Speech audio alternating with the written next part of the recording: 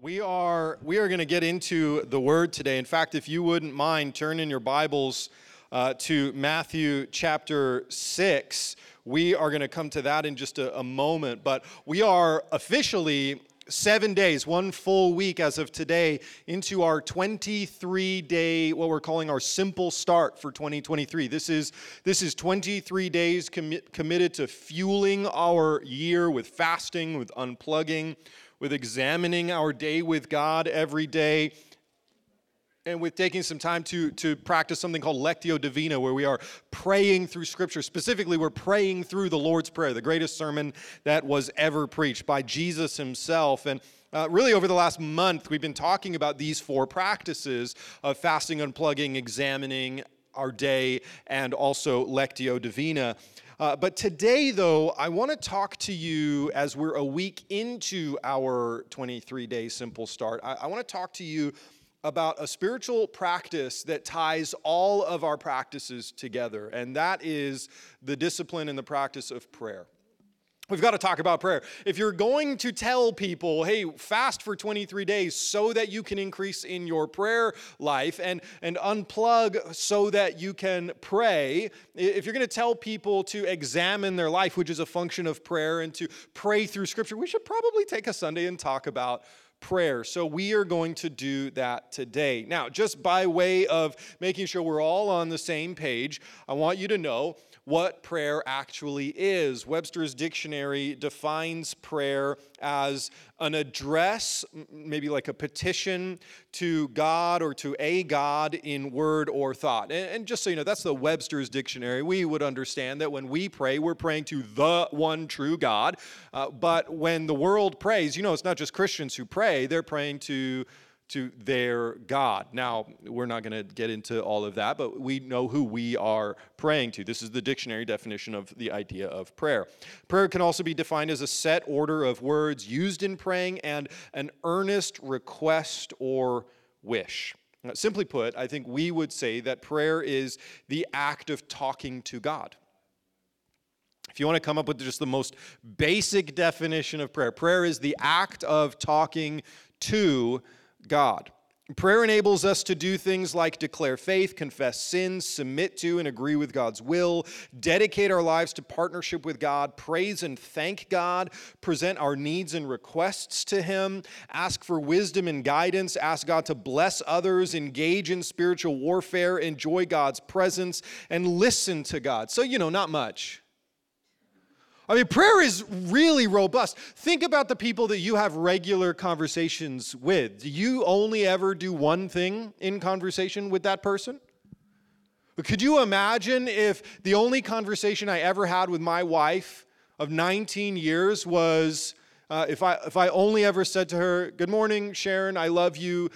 Here is my grocery list for the day."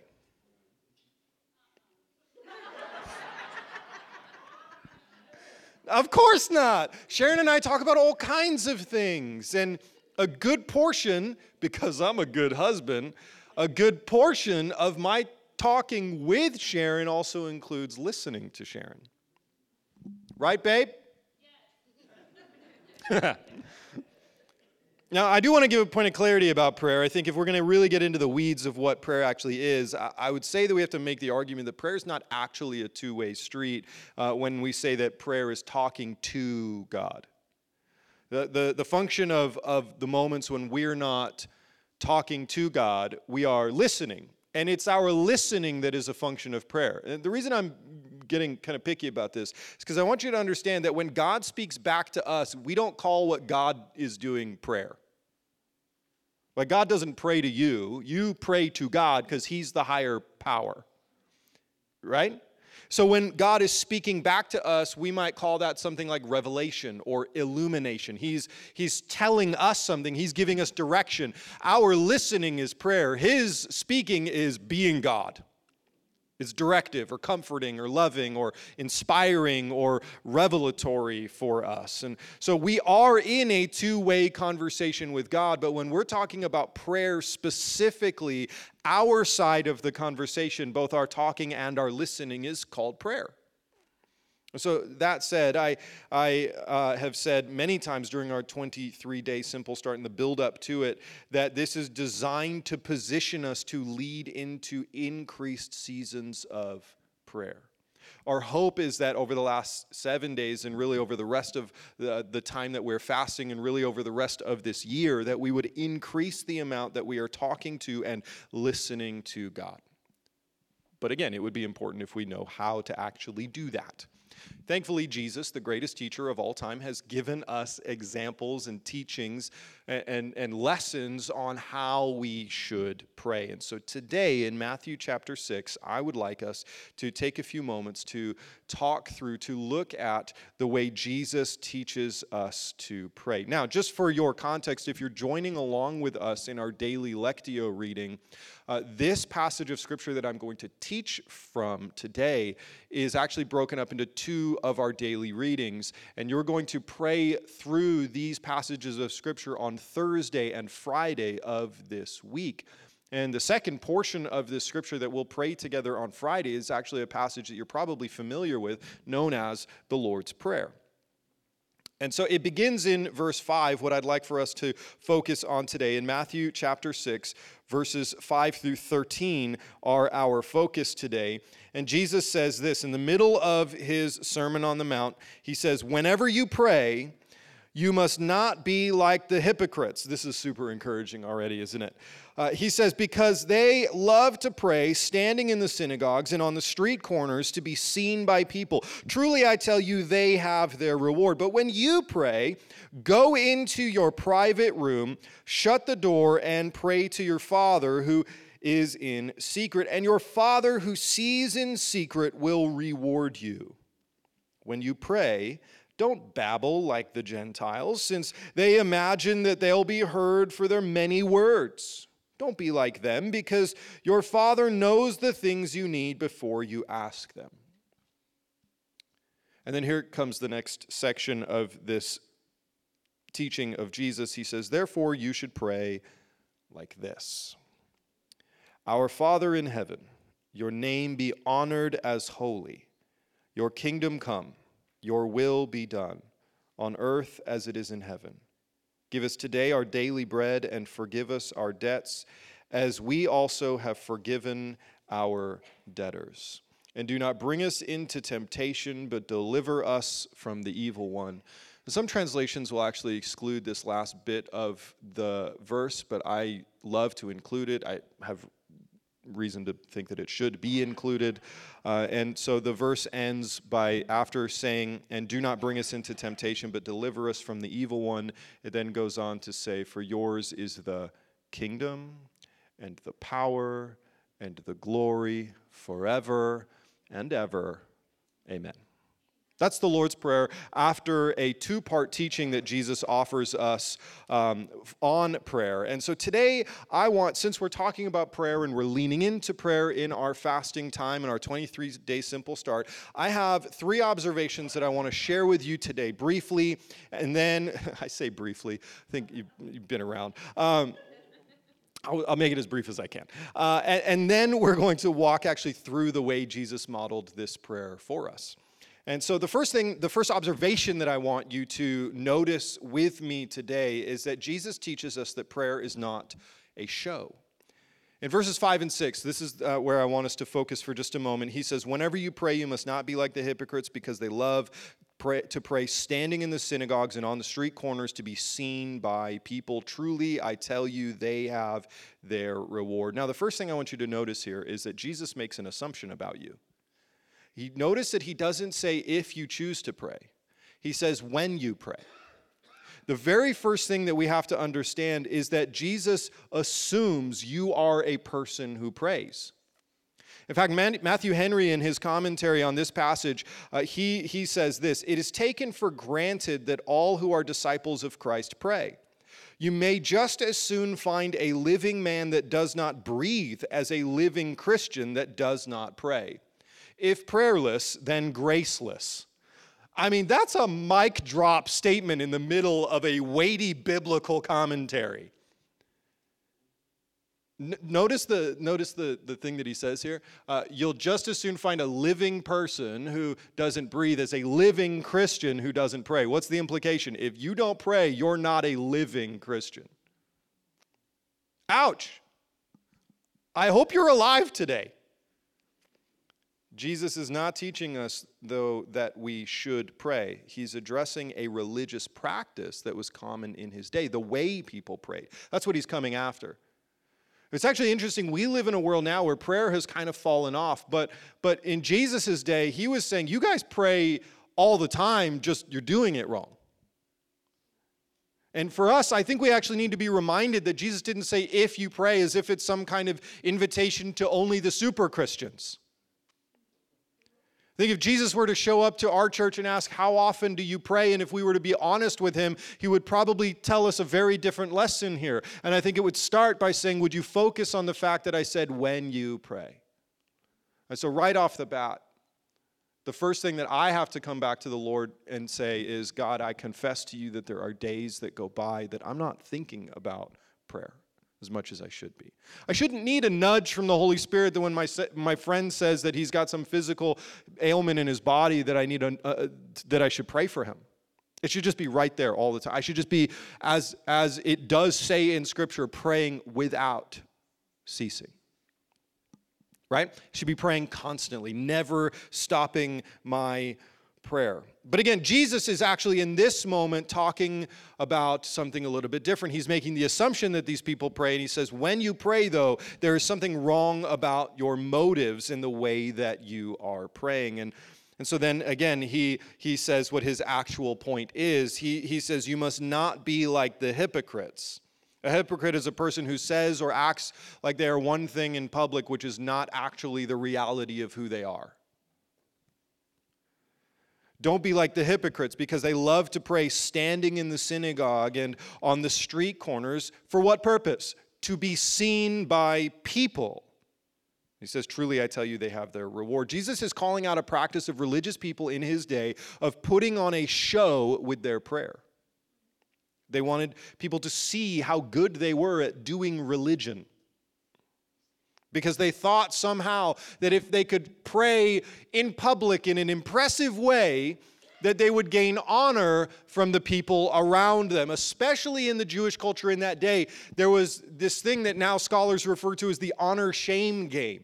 You can see Jesus engaging in the honor-shame game with Pharisees quite a bit, but the way that the Jewish culture was designed is that you wanted to get honor.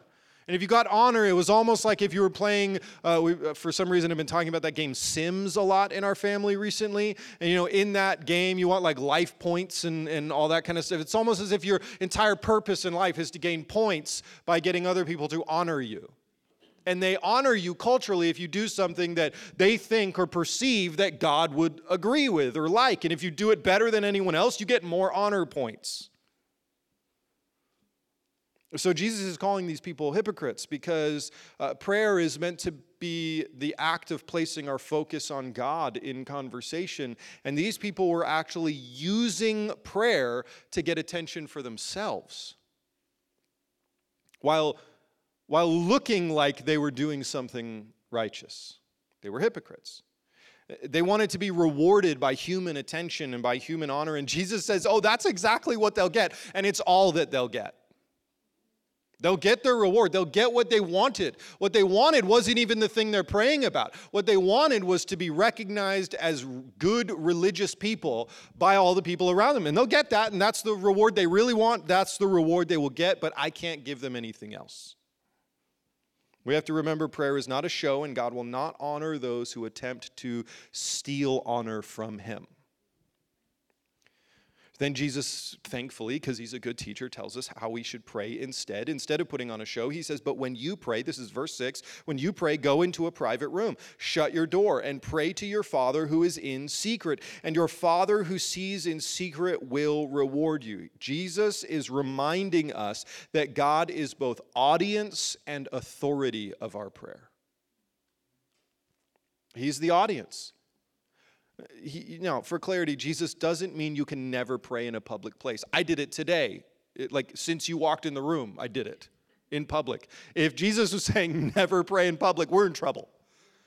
Well, Jesus is not saying only ever pray in your prayer closet. He's going to this extreme example to say, when you pray, remember that your audience is God, not the people around you.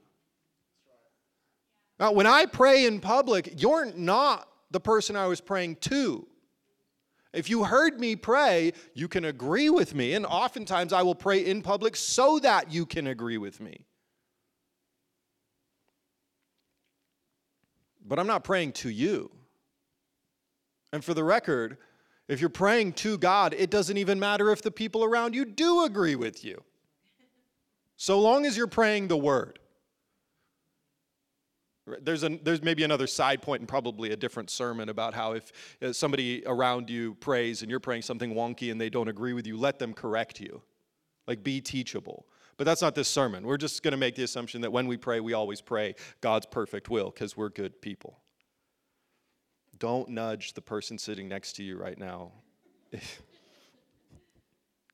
But to remember that Jesus is countering the practice of praying to gain honor, to gain attention. And so he's saying, look, if this is your issue, if you're wrapped up in the way other people think about you as a good person or a good Christian, then maybe stop trying to get other people's attention and just get alone with God and talk with him, and remember that this is a conversation you're having with him.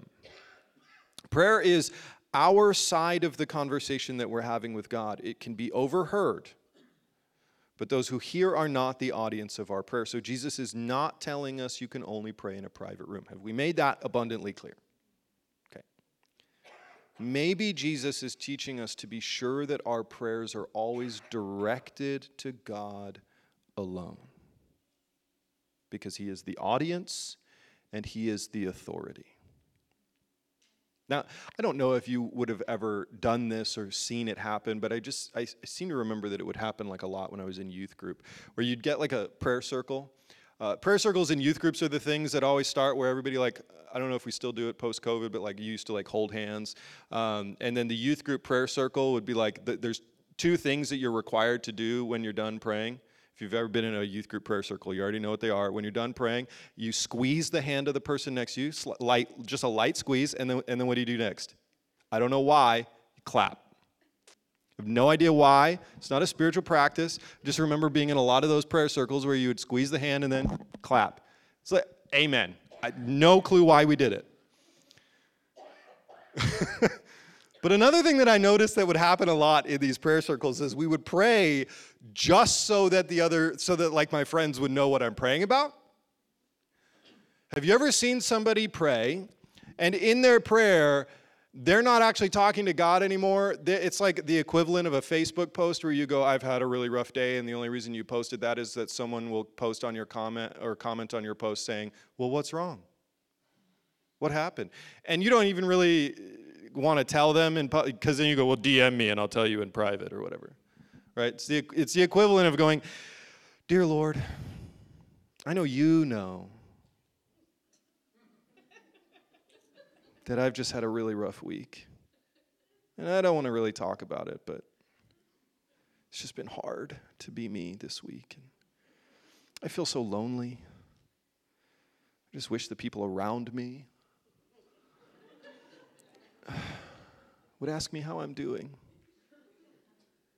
Amen.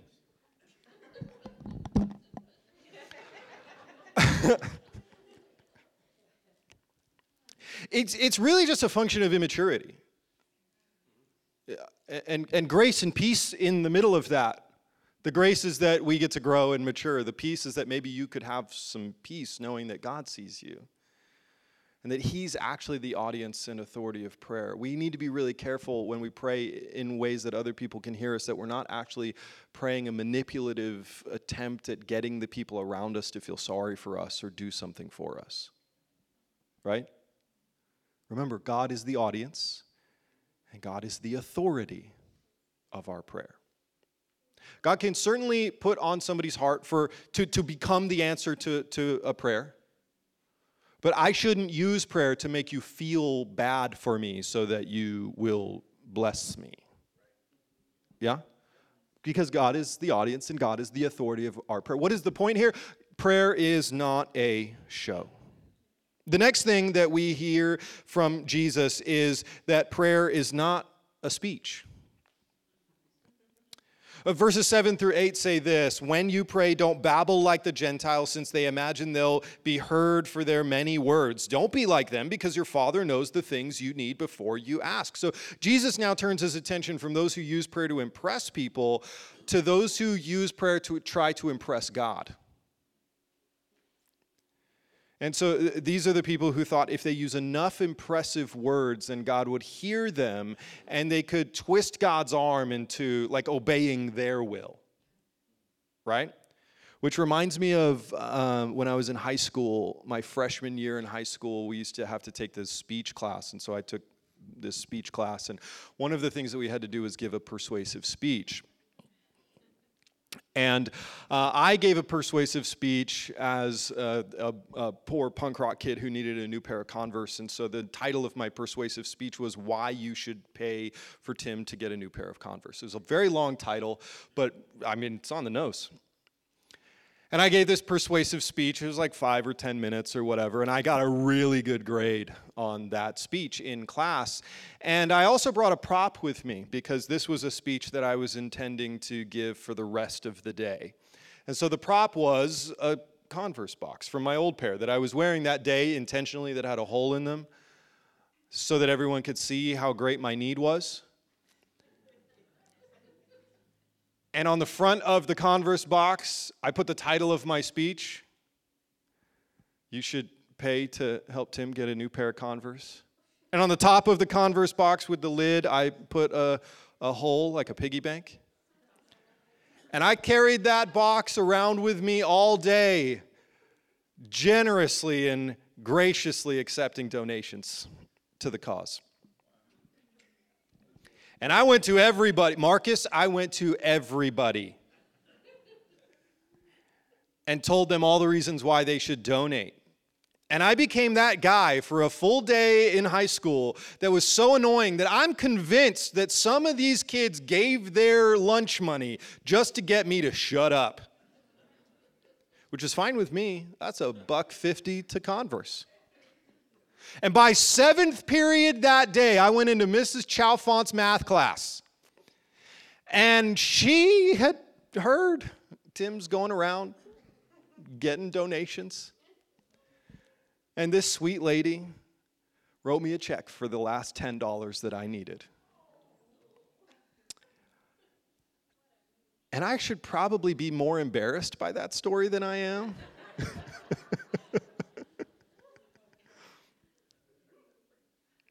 But when Jesus says this, it reminds me of that story. Because there are some people who do a little bit of what I did that day to God. God, let me bring my need to you, and I'm just gonna convince you all the reasons why you need to do exactly what I want you to do, exactly the way I want you to do it, and in exactly the time that I want you to do it. In fact, I've got a color picked out. TARDIS Blue Mini Cooper. Some of you who've been at Life Church a while know my go-to illustration is that I want a Mini Cooper. I know exactly what color I want, and I have had to just learn patience because I don't need it, I want it. But these are the things that we do with God. I know I'm giving you silly illustrations, but we do this with God. We have to remember that God is not just sitting in heaven waiting for us to pick up the phone and impress him and convince him and offer him persuasive speech for why he should give us the thing that we want. Now, again, it is important to bring clarity to this point because this also is nuanced, like our last point. Jesus is not saying that you should only ever pray short prayers and you should only ever pray that prayer one time and then move on with your life. He's not saying that. He's drawing a line between prayers that trust God and prayers that try to twist God's arm. And he told a parable in Luke chapter 18. It's recorded about this very thing. In Luke chapter 18, starting in verse 1, it says, "Now he told them a parable of the need for them to pray always and not give up. There was a judge in a certain town who didn't fear God or respect people, and a widow in that town kept coming to him saying, 'Give me justice against my adversary.'" Notice, kept coming and saying, "Give me justice against my adversary." For a while he was unwilling, but later he said to himself, "Even though I don't fear God or respect people," I love the way Jesus, he was really, he knew who he was. "I don't fear God, and I don't respect people. Even though that's true about me," he says, "yet," verse 5, "yet because this widow keeps pestering me, I will give her justice, so that she doesn't wear me out by her persistent coming." In verse 6, then Jesus is done telling a story, and he says, then the Lord says, "Listen to what the unjust judge says. Will not God grant justice to his elect who cry out to him day and night? Will he delay in helping them? I tell you that he will swiftly grant them justice. Nevertheless, when the Son of Man comes, will he find faith on earth?" See, there is a difference between prayers of persuasion and prayers of persistence. And Jesus is inviting us, teaching us to pray prayers of persistence, but be careful not to cross the line into attempts to persuade God. We are the lower party in our prayer conversation. God is always the one who is not only the audience, but remember, the authority in our prayer conversations. So Jesus tells us, pray persistently, pray often, keep on asking, keep on knocking, keep on telling God what you need, keep on bringing your needs to God until you get an answer. But be careful not to tell God what he needs to do for you. Not to use so many words thinking that you can impress God and convince him, "Well, man, you're such a good Christian, I guess I have to do." We're not invited to persuade God to obey our will. Jesus invites us to remember that a key element of prayer is trust. We trust you, God. We bring you these things because we trust you. Which means when we're done praying, we're going to release them into your care. And he said, don't be like these people, because your Father knows the things you need before you even ask them.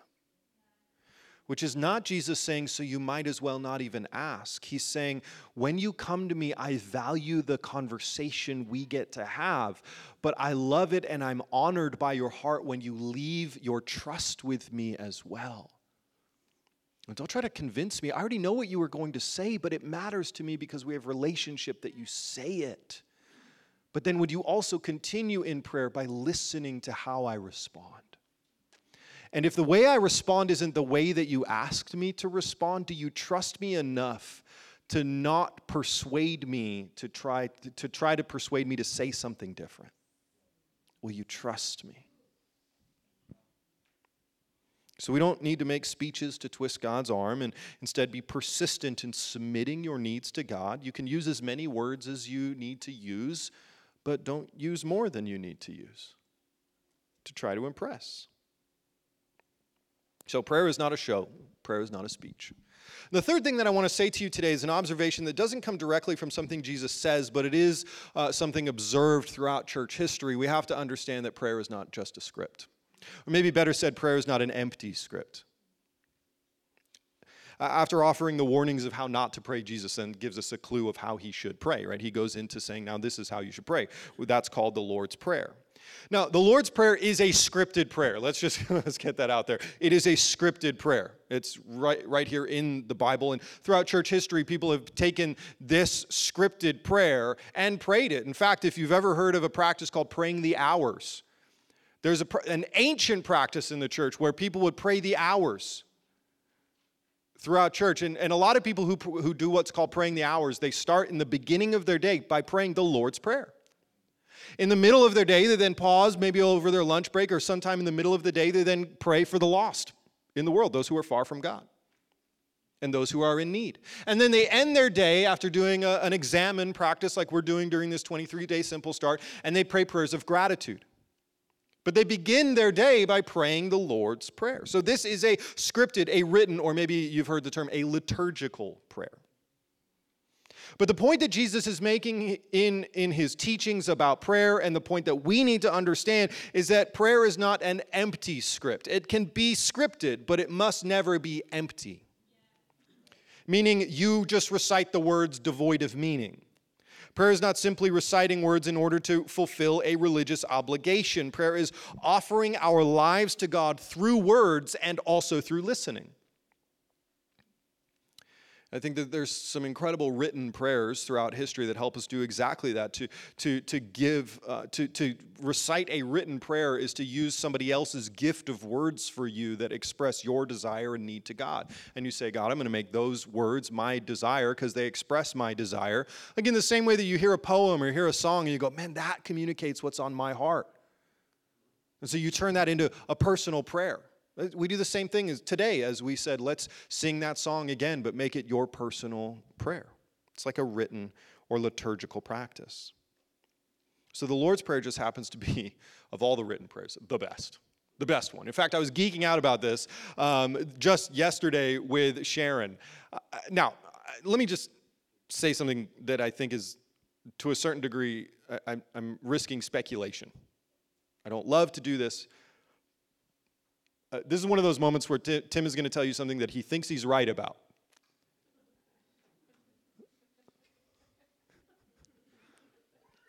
But if it turns out that what I'm about to tell you is just a wild coincidence, I'm just blown away by that even. Let me explain to you what I mean. Okay. Are you aware that numbers in Hebrew culture, to the Jewish people, numbers carried meaning? Right? Like the number 6 represents the works of man. The number 7 is the day that God rested, for example, after creation. The number 7 represents completion. The number 50 represents the beginning of a new season. The number 70 represents the completion of the natural order or a full lifespan. So if you were 70 years old, in Jewish culture, you were said to have lived a full life. I think you're allowed to live more than 70 years, but just, that's...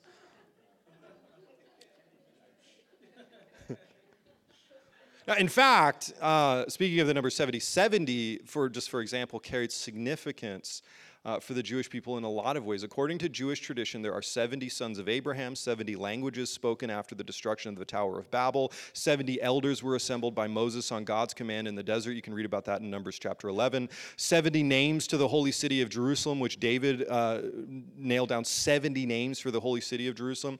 There were 70 Jewish holidays every year, 70 years of the Babylonian exile, 70 years after the destruction of the first temple until the second temple's construction began in Jerusalem, and 70 years is considered to be a generation of human life, which it says that in Psalm chapter 70. In fact, Dr. Elena Yael Heidemann, who's a Jewish scholar, she writes that to the Jewish people, 70 is opportunity, 70 is potential, 70 represents completion, wholeness, the real thing. So they would, when they're reading Scripture and they see something happen 70 times or the number 70, they know, oh, that's usually associated in Scripture every single time associated with something of the completion of the natural order of man. Or these distinct seasons, like the 70 years of Babylonian exile. It took 70 years to weed out the sin that got you into this situation in the first place. So does anyone want to guess? In the original language that Jesus spoke the Lord's Prayer in, how many words are in the Lord's Prayer? 70. Now, this could be a wild coincidence. But I just don't know that God does coincidence. I think in the Word, everything is on purpose. And it just struck me yesterday as I was talking to Sharon. And forgive me if I'm just a geek for a second. But it struck me that after Jesus spent time telling us not to have empty, vain, repetitious prayers that are just designed to impress God and impress people, that our brains think, oh, okay, well then throw all the rules out the window, especially us Pentecostals.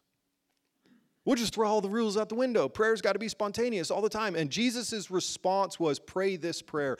And my prayer that I offer you is so perfect. It covers, listen to this, 70, which addresses like the natural order of man, like the completion, the perfection of the natural order of man and all that kind of stuff, right? He goes, let me offer you a prayer that covers all of your needs. It's like a complete prayer. There is not a prayer written that covers all of your needs the way the Lord's Prayer does better. And I could just be geeking out about this. I could just be the guy taking time out of a sermon to talk to you about a coincidence in Scripture. But what if Jesus is so intentional that he gave you a written prayer, that if you would pray it, it would actually cover all of your needs, and he even designed it perfectly. Like a poet would design every line of a poem so that it, like even all of the hooks and all of the pauses and the breaks, that it begins perfectly as it ends perfectly, coming full circle, and that everything is covered and leaves nothing out. And I just absolutely believe that Jesus is that good of a teacher. I 100% absolutely believe that he is that good of a teacher, that he would have done all of that intentionally. Now, if it turns out that I'm a little bit wrong and Jesus would actually look at me and go, wow, what a wild coincidence you noticed. Fine, we'll have a good chuckle about it. But to me, I saw that and I went, oh my goodness, my God is so incredible, so detail-oriented to give us a prayer that is scripted and covers all of the bases. And so the last thing that I want to do today, as I invite you into a practice for the rest of the week, and maybe for the rest of our fast, and maybe for the rest of your lives, is to give us an opportunity to pray the Lord's Prayer. Now, in order to do that, I want to unpack it for just a moment. We're not going to take a long time to do this before we get into prayer. But I want us to listen to the Lord's Prayer. Then I'm going to unpack it briefly, and then we're going to pray. All right? Listen again to the Lord's Prayer. I'm reading this to you out of the CSB. It says, Jesus taught us to pray like this: Our Father in heaven, your name be honored as holy. Your kingdom come. Your will be done on earth as it is in heaven. Give us today our daily bread, and forgive us our debts as we have forgiven our debtors. You can interchange the word sin with debts. And do not bring us into temptation, but deliver us from the evil one. For yours is the kingdom and the power and the glory forever. Amen.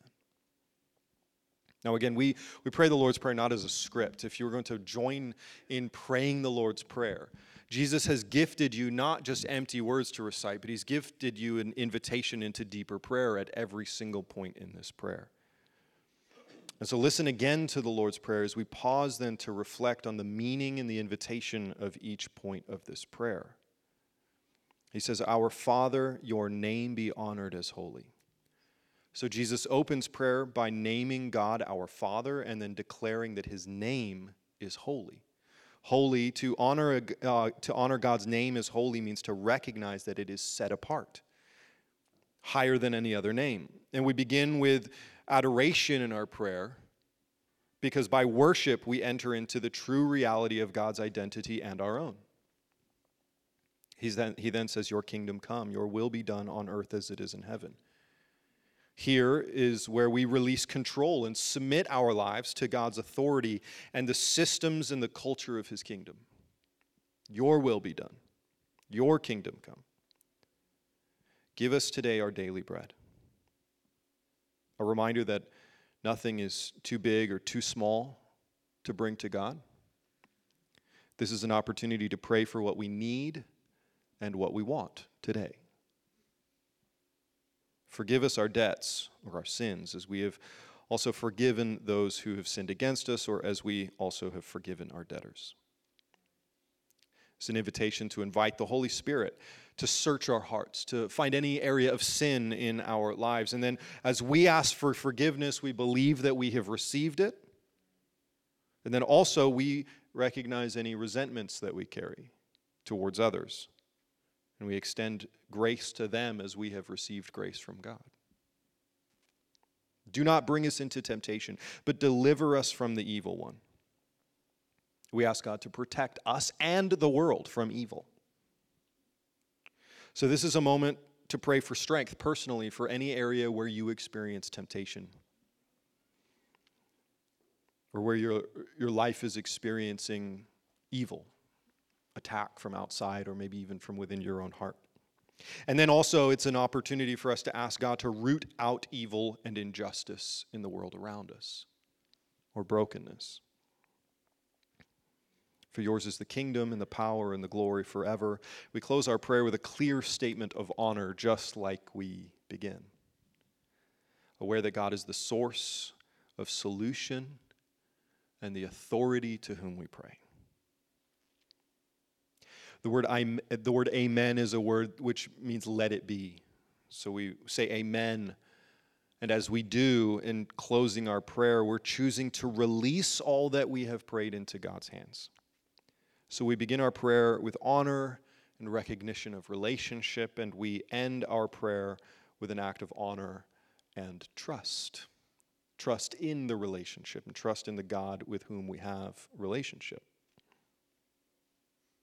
So this is a little bit of what it looks like to pray through the Lord's Prayer. We pause at each line, and there's a number of different ways that you can do this. And even just this morning, I was practicing this again myself, where I would just pause at each line and pray something deeper after each line. There's another way that you can pray the Lord's Prayer, which be to pray slowly out loud through the Lord's Prayer. And at any of the lines, it doesn't have to be all of them, but if one of them particularly feels like an invitation into deeper prayer, then that is where you pause and pray.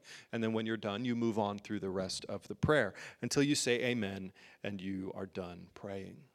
And so today, what I would like us to do is to end our time together today actually praying the Lord's Prayer. Now, because portions of the Lord's Prayer are an invitation for you to confess sin, I'm not going to ask you to do this in groups, because this is a conversation that you are having with God.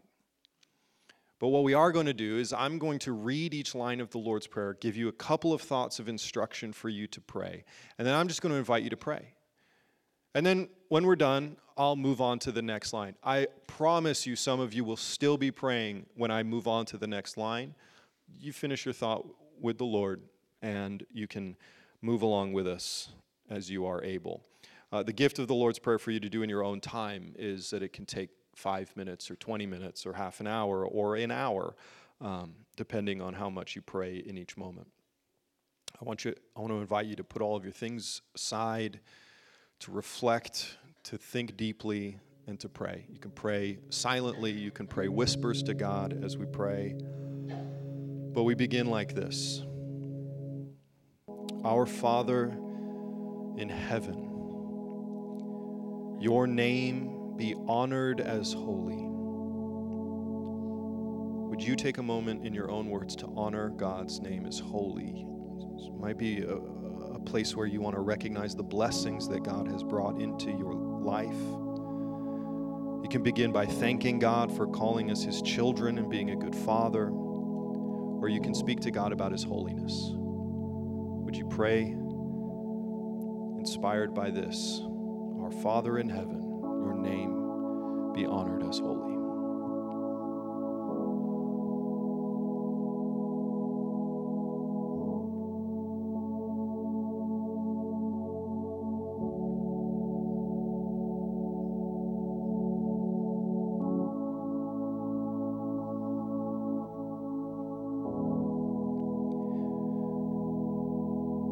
Kingdom come, and your will be done on earth as it is in heaven.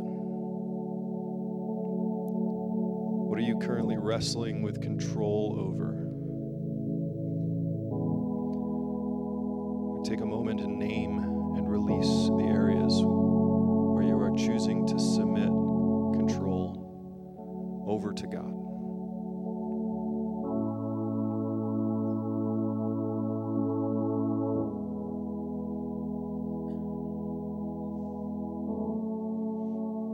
about friends outside of relationship with Jesus. Think about needs in our community or around the world, professional, relational, or personal situations, or even emotions that you are carrying, and take a moment for anywhere and everywhere that you know God's kingdom and love and peace is lacking. Ask Jesus to come. Your kingdom come on earth as it is in heaven.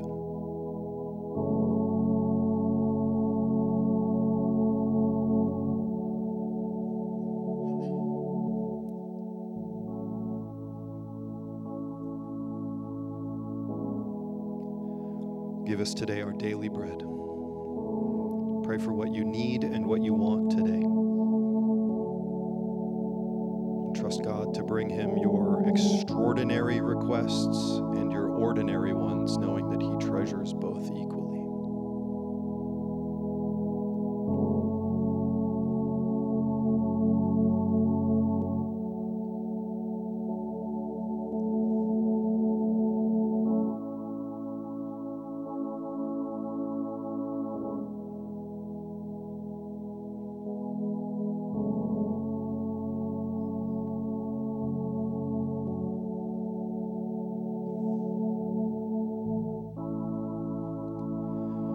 Forgive us our debts, as we also have forgiven our debtors.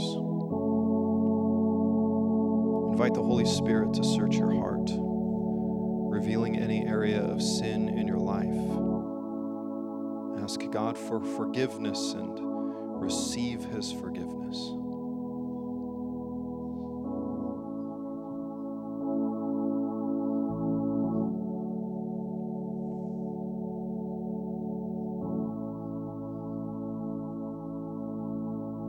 Think about any resentment that you are holding. Release those people from owing you. Forgive them and ask the Holy Spirit to help you extend to them grace.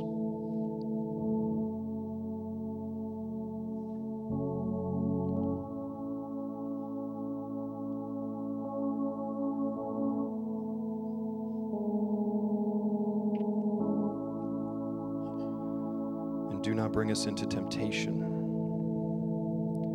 but deliver us from the evil one. Pray for strength against the temptations that you face.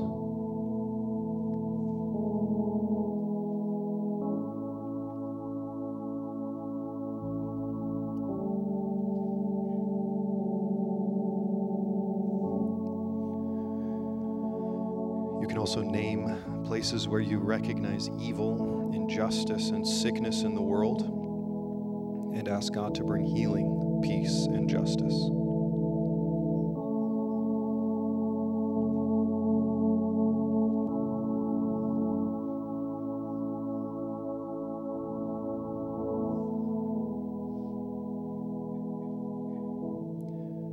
For yours is the kingdom and the power and the glory forever. Simply pray these words slowly, more than once if you need.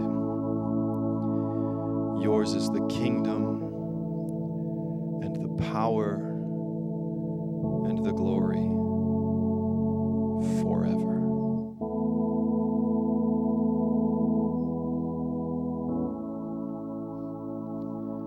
Take a good, slow, deep breath, as if to release all that you have prayed for into the trusted hands of Jesus. We say, Amen. Let it be.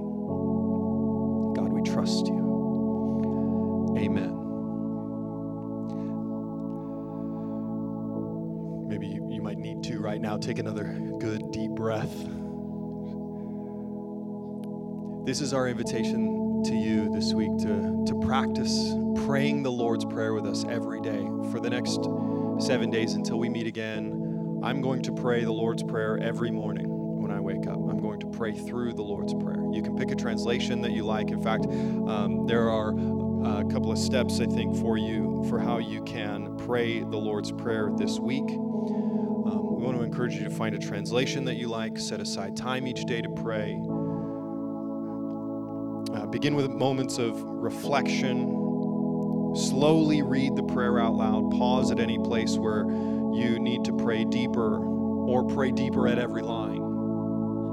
And end with a few more moments of silence. I always like to take a good deep breath. Say amen to close the time, to submit all of my prayer to God.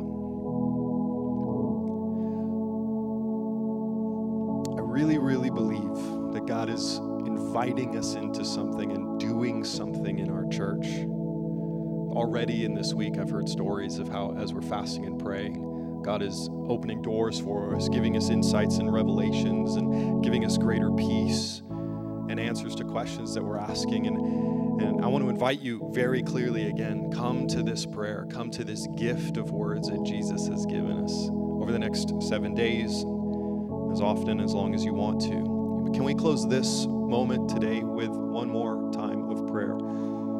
God, we come before you today and we say thank you to you for the gift of prayer, the gift of opening the door to your throne room so that we could come to you with our requests and our needs and our praise and our gratitude and also our presence, to enter into your presence, not to come so that we can get, but to come in prayer so that we can be with you.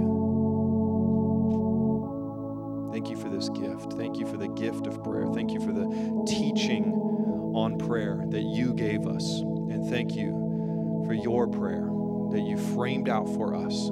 Help us, Lord, as we pray, not to try to impress others or to impress you, not to pray words as empty, scripted lines or out of religious obligation, but to pray a dialogue, to pray a conversation, to pray in trust.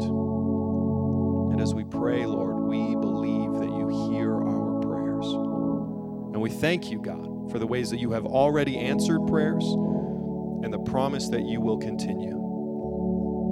Until we see the answer to all of our prayers and the fullness of the kingdom of heaven has come, we give our lives to you, Father, Son, and Holy Spirit.